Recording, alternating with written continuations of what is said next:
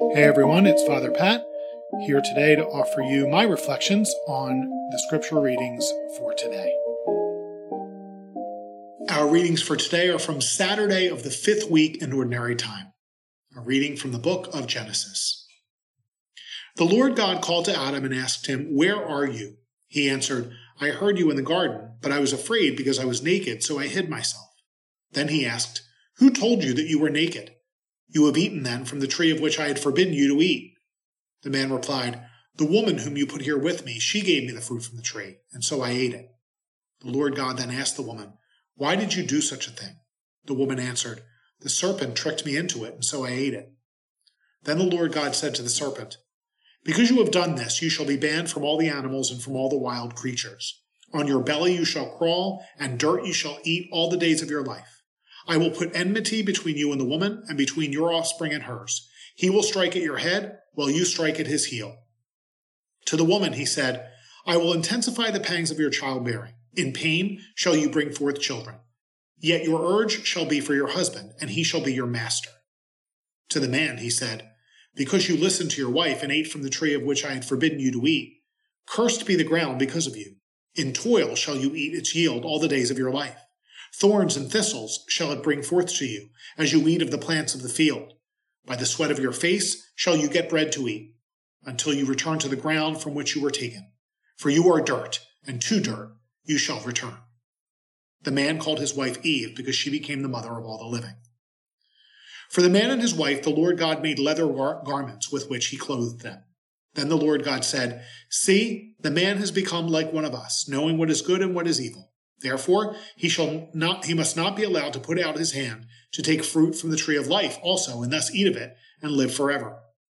The Lord God therefore banished him from the Garden of Eden, to till the ground from which he had been taken. When he expelled the man, he settled him east of the Garden of Eden. And he stationed the cherubim and the fiery revolving sword to guard the way to the tree of life. The word of the Lord. Thanks be to God. Our response: in every age, O Lord, you have been our refuge. In every age, O Lord, you have been our refuge.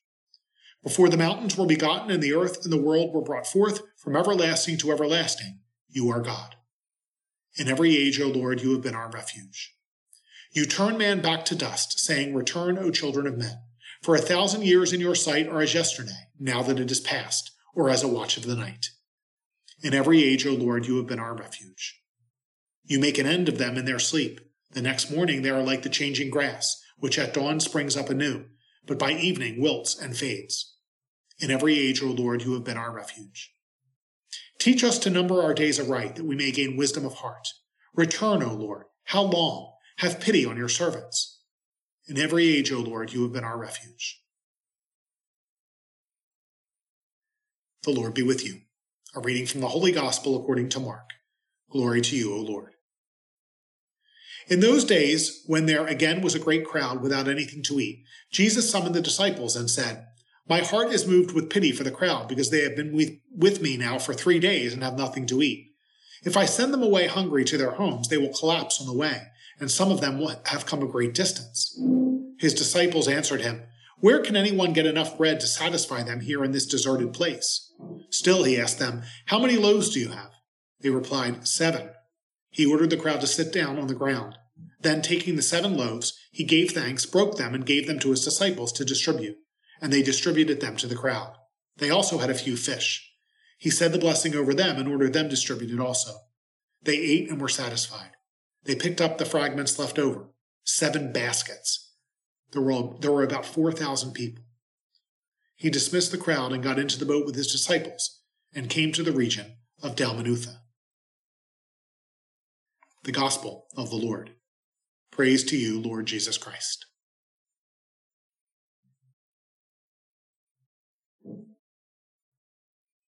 My favorite thing to make for dinner is reservations. I heard somebody say that recently and I laughed out loud. I don't like cooking, and any attempt I've ever made to do so has turned out pretty badly. And even though I never cook, I've almost burned a house down twice while trying. I'd much prefer someone else to cook and to serve. I'm very good at eating. I'm apparently not alone. In the United States, at least, the service sector is the fastest growing part of the economy. We like people to wait on us and to be pampered. There are massage studios and nail salons on every street corner. Every strip mall has 3 restaurants, but good luck finding a dinner reservation to a decent place on a Friday afternoon for Friday night.